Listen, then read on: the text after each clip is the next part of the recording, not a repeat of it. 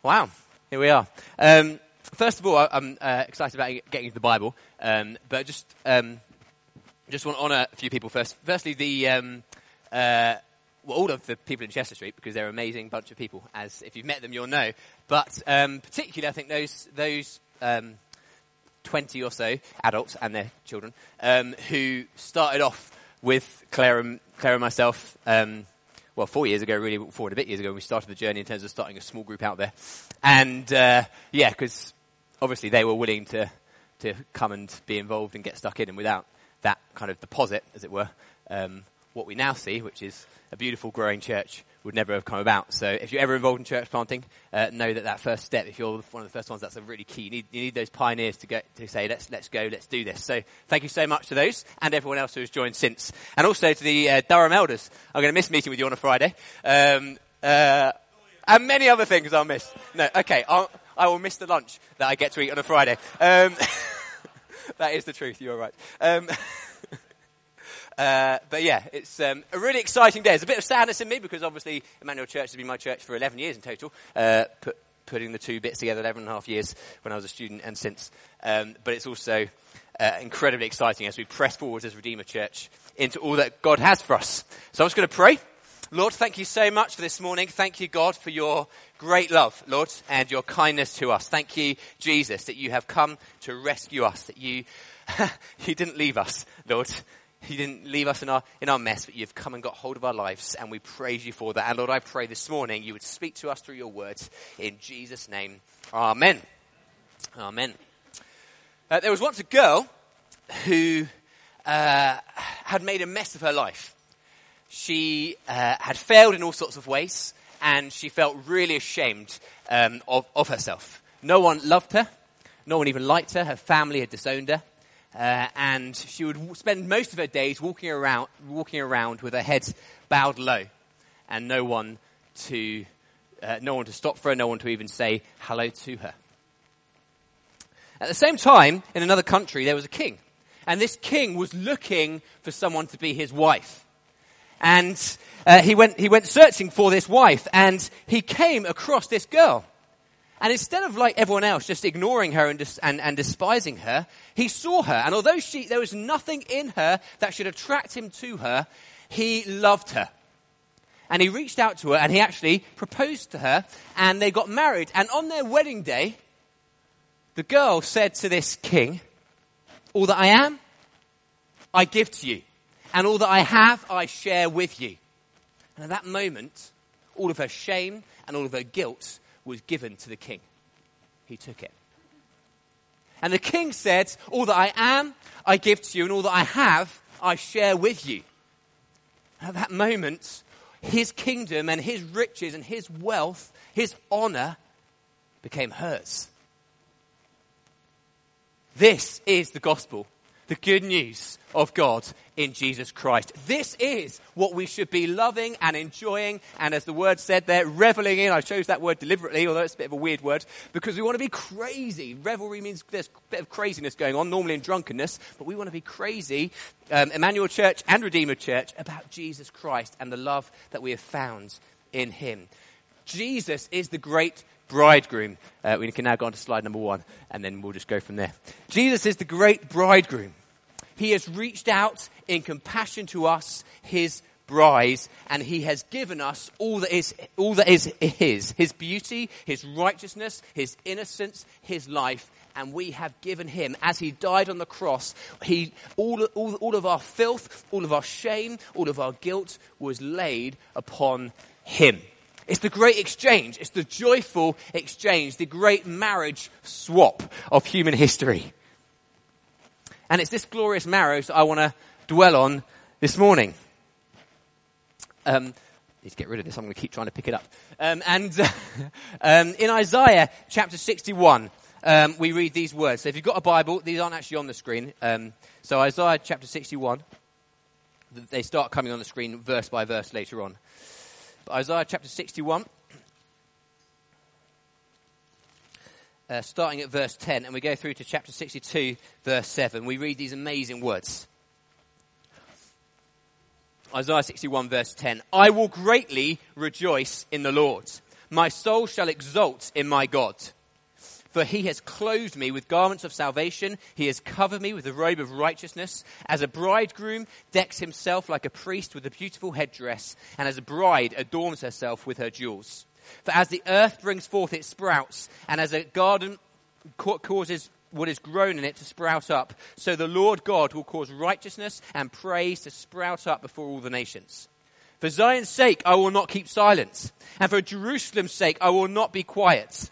Whenever we hear the word Zion and Jerusalem, it stems for us to all the people of God throughout human history, until her righteousness goes forth as brightness, and her salvation as a burning torch. The nations shall see your righteousness, and all the kings your glory, and you shall be called by a new name that the mouth of the Lord will give.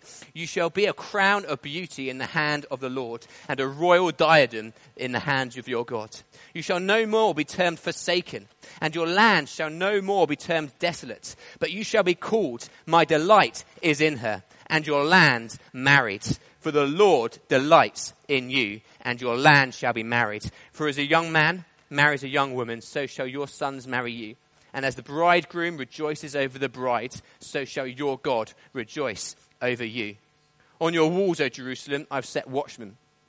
All the day and all the night, they shall never be silent. You who put the Lord in remembrance, take no rest and give him no rest until he establishes Jerusalem and makes it a praise in the earth. These words were written by the prophet Isaiah about 700 years before Jesus was born. And they're part of a bigger narrative, a bigger story in Isaiah. And we need to go back to chapter 59 to see something of its context. In chapter 59, we get an onslaught of judgment on God's people. If you just read it through, it's pretty depressing, to be honest. It's just an onslaught of judgment. So here's some examples. Verse 2, your iniquities have made a separation between you and your God, and your sins have hidden his face from you. Verse 7, their thoughts are thoughts of iniquity. Verse 13, transgressing and denying the Lord and turning back from following our God. Verses 14 and 15, justice is turned back, truth is lacking.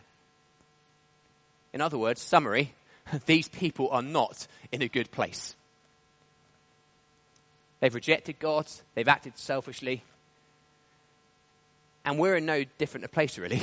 We might use some different words as you read through. You might say, well, that bit doesn't really apply to me, but actually, we are just the same. We have rejected God. We are just like that girl in that story. We have made a mess of our lives, and many of us, even this morning maybe, are coming from a place of guilt and shame because we know actually our lives aren't as they should be. We have, some of us maybe have targets for our lives and we never reach those targets.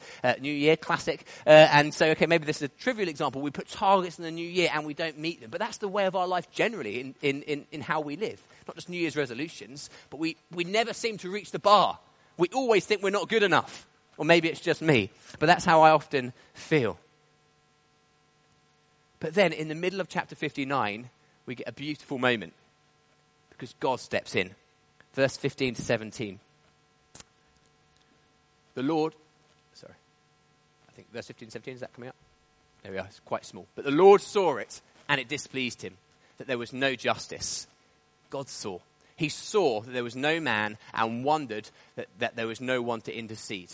Then his own arm brought him salvation, and his righteousness upheld him. He put on righteousness as a breastplate and a helmet of salvation on his head. And verse 20, and a redeemer will come to Zion, to those in Jacob who turn from transgression, declares the Lord. In the midst of this depravity, in the midst of this turning their backs on God again and again, it says that God himself clothes himself with salvation and with righteousness.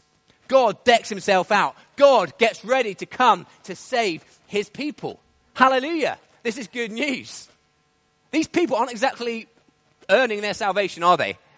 The context is sin, and God saw it, and God clothes himself in salvation and righteousness. He himself gets his hands dirty, ready to save.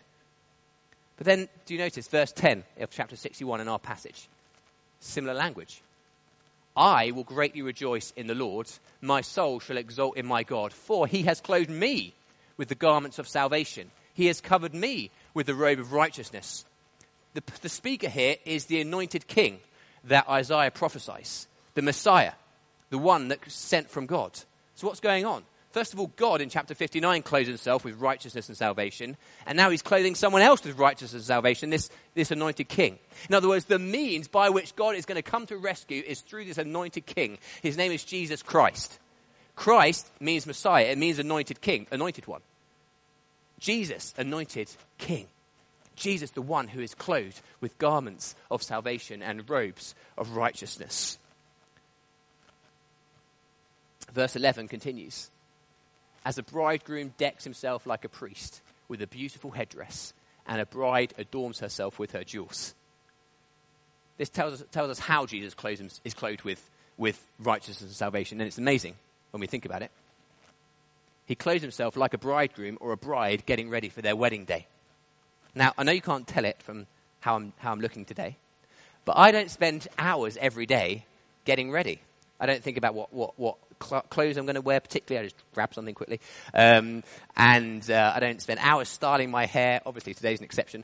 Or shaving, doing that nice close shave. Having a lovely, thinking about all of my many aftershaves, which one I'm going to go for. All of that. I don't spend hours doing it.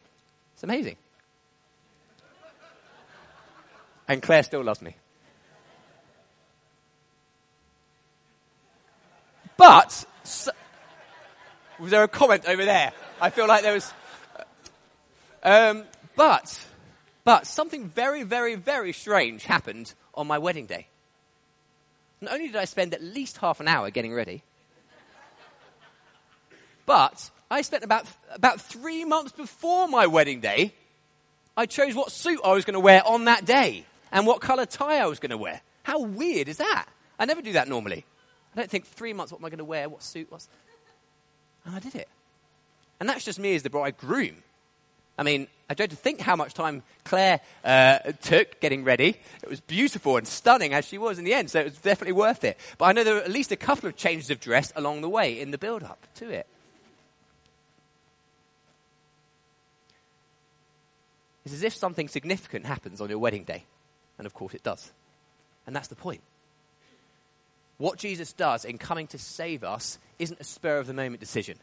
It's not something you think, oh, yeah, I guess I'll go and save them today.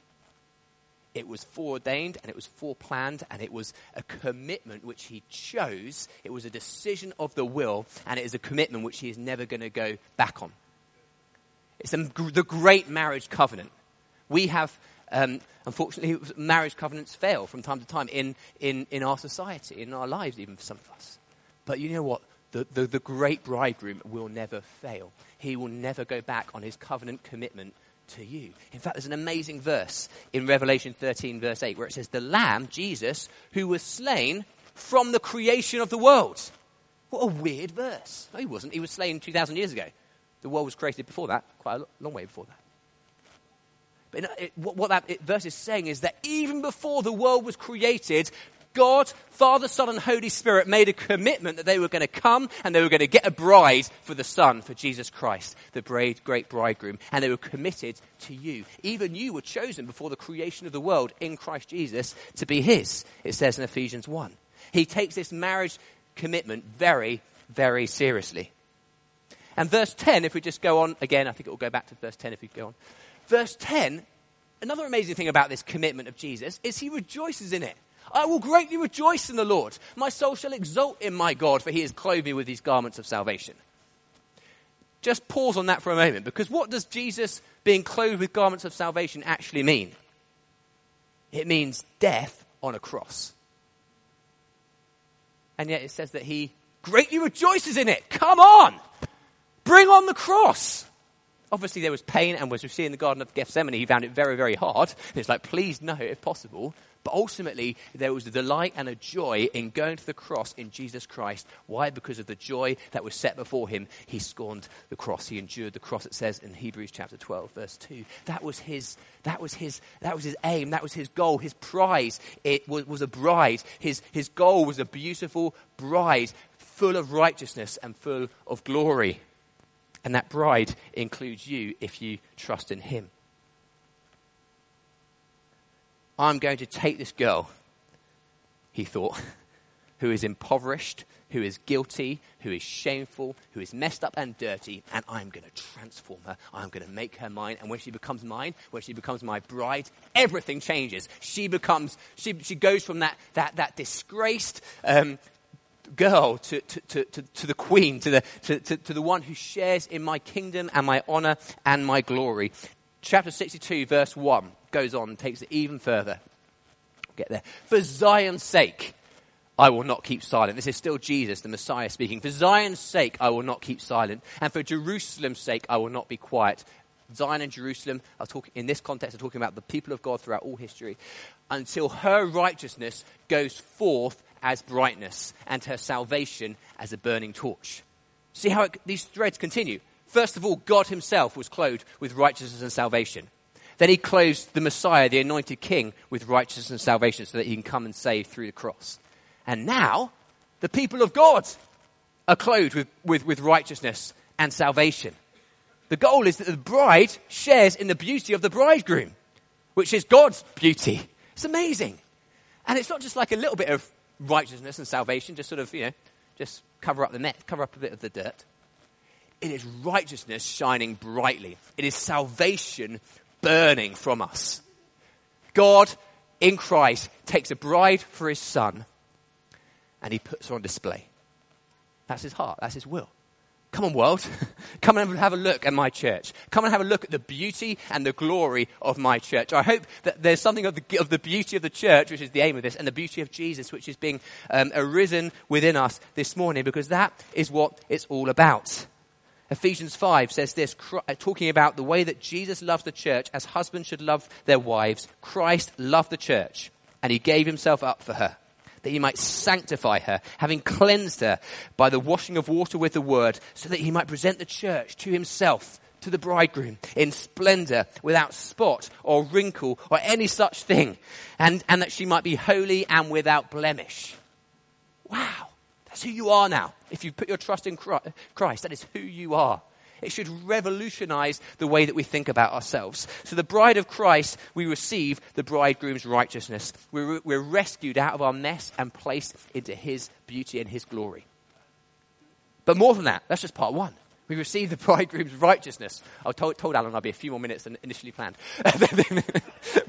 we receive the bridegroom's righteousness, but we also receive the bridegroom's delight. The passage goes on. Verse 2. And you shall be called by a new name that the mouth of the Lord will give you. A new name in the Bible means a new identity. I have discovered that my greatest joy in life is helping myself and helping others find their identity in Christ, because that revolutionizes everything. If you understand who you are in Jesus, then it changes everything else. There's no point trying to live the Christian life if you don't know who you are in Christ, because it flows out of that. We'll get bored, we'll get burnt out, we'll just become religion. But if we know who we are, then suddenly it just changes the way that we look at the world. It changes the way that we look at God. It changes everything. And so we get a new name. What is the new name? Just leave it on that slide for now. It's not having a clicker. The new name is this. My delight is in her. Verse 4, you shall no longer be termed forsaken, but you shall be called my delight is in her. Just let that sink in, because for some of us, we feel forsaken. We feel like no one, like that girl, no one really likes me, no one really loves me, no one really cares about my life. Or maybe, they do, but still, when you just think about what's happened, your past, or even now, even yesterday, and the stuff you did yesterday, and you think, oh, God, surely, even if, everyone else can just see the nice bits about me, the outside, but God can see the heart. Surely he's forsaken me. He sees what I thought yesterday, not just what I did. And yet God says, my delight is in you. My delight is in you.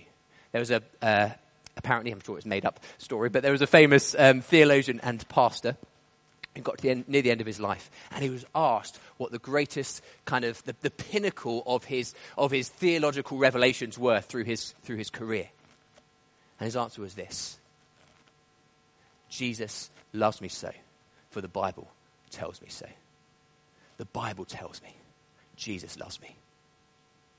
Sometimes we think maturity is about graduating to better seas, that we kind of discover better seas to swim in, and new revelations about God. But actually, this pastor found the maturity is scuba diving. It is going deep into the same ocean, the love of God for me, the love of God for me. There's so much more to explore. We can never reach the bottom. It's amazing. And when I was a student in Emmanuel, in the Sixth Form Centre, for those that you remember it, I remember one of the most dramatic prophetic words I've ever received was from my friend Dave Millage, and it was this: God really, really loves you. Don't despise giving that as a prophetic word. Sometimes people say, just that same word, God loves me. No, because it is, there are times when God says that in a way which it just goes deep into someone's soul and it completely changes them. For me, that was the case.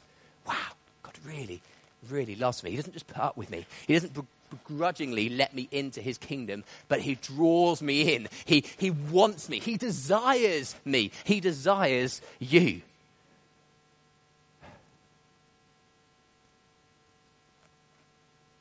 Listen to verse 5 again. I think it's on the next slide. We'll find out. Okay, one more. As the bridegroom rejoices over the bride, so shall your God rejoice over you. He actually sings over you. He rejoices over you with singing, it says in Zephaniah chapter 3. I was reading Jeremiah recently and I just came across this verse. It just hit me. Chapter 32, verse 41. God rejoices in doing you good. He doesn't just do you good. He rejoices in doing you good. It's like, I can't get enough of doing good for this person, for this church, for this community, because that's what I'm about. I'm about doing good for them, for my bride. And in return, he gets the glory. It's an amazing thing. Sometimes we say, the honeymoon's over, the honeymoon period's over, in human marriages, and now, or I've said that about the church in Chestnut Street. At the time, the honeymoon was over after 12 months, and then it got hard. But actually, the honeymoon is never over with God. Like that kind of same fierce, passionate love for you goes on and on and on. And there's one more little verse we left out in this section.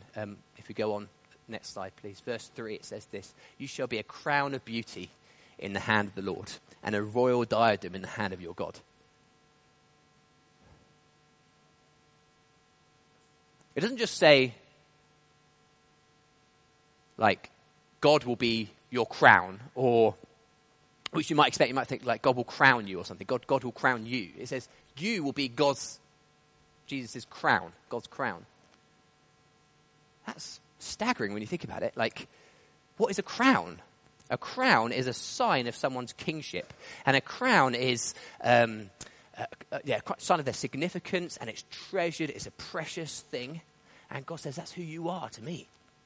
I want to put you on display. I want to wear you. Actually, as you become mine, I am glorified. I am shown to be king through my people." And not only is it just put on his head, it's not put on his head. He holds it in his hand. It's so precious. He doesn't want it to fall off or get stolen. He's got you in his hand. He's got you protected. He is holding you fast. He says, "This is my treasured crown." Individually and corporately, it's kind of spoken corporately, but obviously we need to understand it individually as well. This is my treasured crown, and I am holding you fast. As Emmanuel Church and Redeemer Church become two independent churches today, my personal desire is that each church would know the glory and wonder of what it means to be the bride of Christ. I love that picture of the church. There's all sorts of pictures in the Bible, but the bride of Christ is such a powerful one. That we would have the bridegroom's righteousness and the bridegroom's delight. It doesn't matter if we succeed or we fail, he still thinks we're stunning. And that's quite encouraging for me as we launch out as Redeemer Church, because it's daunting, not going to lie. Suddenly we're independent, and that's quite daunting. But the reality is it doesn't really matter if we succeed or fail, because God still thinks we're amazing. And it's the same with Emmanuel. Great plans, great visions going forwards. But actually, it's not about whether you achieve those plans or visions in terms of how God sees you. Obviously, we want to achieve them for the purposes of God. But God says now, like, you are just so beautiful to me. You are so wonderful in my sight. As we draw to a close, there's one more thing we receive from the bridegroom, and that's the bridegroom's call in verses 6 and 7. "On your walls, O Jerusalem, I have set watchmen, all the day and all the night. They shall never be silent. You who put the Lord in remembrance, take no rest. Give him no rest until he establishes Jerusalem and makes it a praise in the earth. Remember, Jerusalem is representing the people of God throughout all human history. It includes the church today. It is the bride for which Jesus died.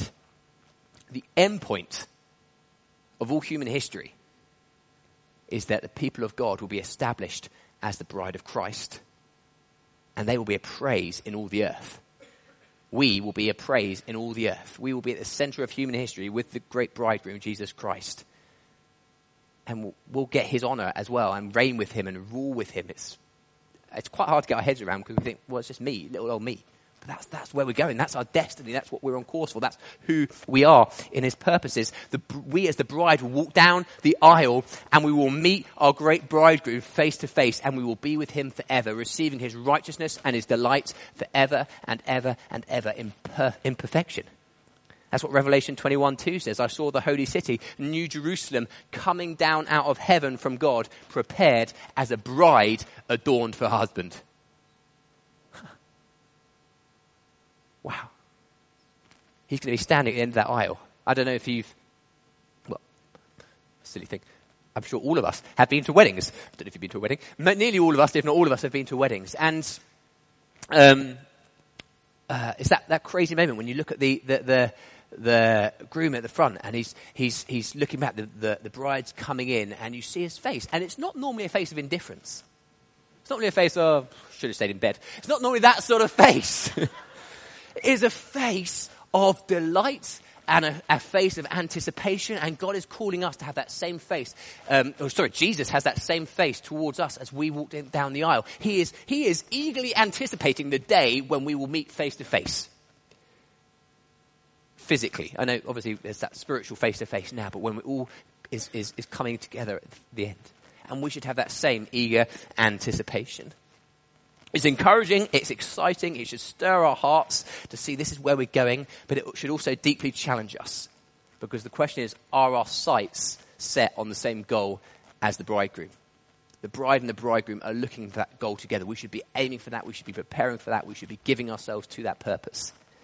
And it means taking no rest and giving him no rest until it happens. It means crying out in prayer. It means giving ourselves, giving our lives, laying our lives down. Jesus Christ has already laid his life down for you so that this could happen. Now he says, will you lay down your life for me so that this can happen, so that we can receive the fullness of the purposes of God on the earth. Emmanuel Church, do you love the church as the bride of Christ and the bridegroom who you're going to see face to face? And are you giving yourself wholeheartedly to his purposes? Redeemer Church, do you love the bridegroom and do you love his bride? And are you giving yourself wholeheartedly to his purposes? Everything else is a distraction. Come on, there's a wedding day. That's like when people get ready for plan for weddings, they get pretty obsessed often. And they get pretty single-minded. You can't even talk to them about anything else. They're just like, and God says, I want that same single-minded devotion. This is where you're heading. This is what is happening. Are we devoting our lives to this goal as Jesus devoted his life to this goal, even to death on a cross? Final 2 verses. Maybe the band could come up, actually, as I read this. Revelation 22, verse 17. The Spirit and the bride say, come. This is talking to Jesus, the bridegroom. The Spirit and the bride say, come. And let the one who hears say, come, Jesus. And verse 20, he who testifies to these things says, surely I am coming soon. Amen. Come, Lord Jesus. Let's stand.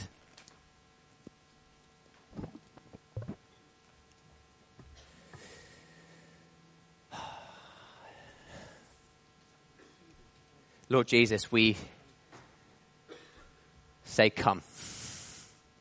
Great bridegroom. Come, Lord Jesus. And we say that looking for the final day when you're going to come and bring all history to its climax in that great wedding day. But Lord God, we say it now as well. Lord, come in our lives. Come in our churches. Let us know afresh today the righteousness that we have from the bridegroom. Let us know again the delight that we have from the bridegroom. And as we receive the righteousness and delight, Lord, we hear your call. And your call is to give you no rest until it is established, until that end comes about. And so, Lord God, we devote ourselves afresh to that end. We say, Lord, we surrender. We commit ourselves again to you, Jesus, and to your church. We're sorry, Lord, where we've treated you lightly and we treated the church lightly. Imperfect Redeemer Church, imperfect Emmanuel Church, and yet all part of your great, glorious, beautiful bride. Lord, help us to see it rightly and to see you rightly. As we worship now, as we go into this time, Lord, of communion and things in a moment, Lord, would you speak to us? Would you lead us in this worship, we pray?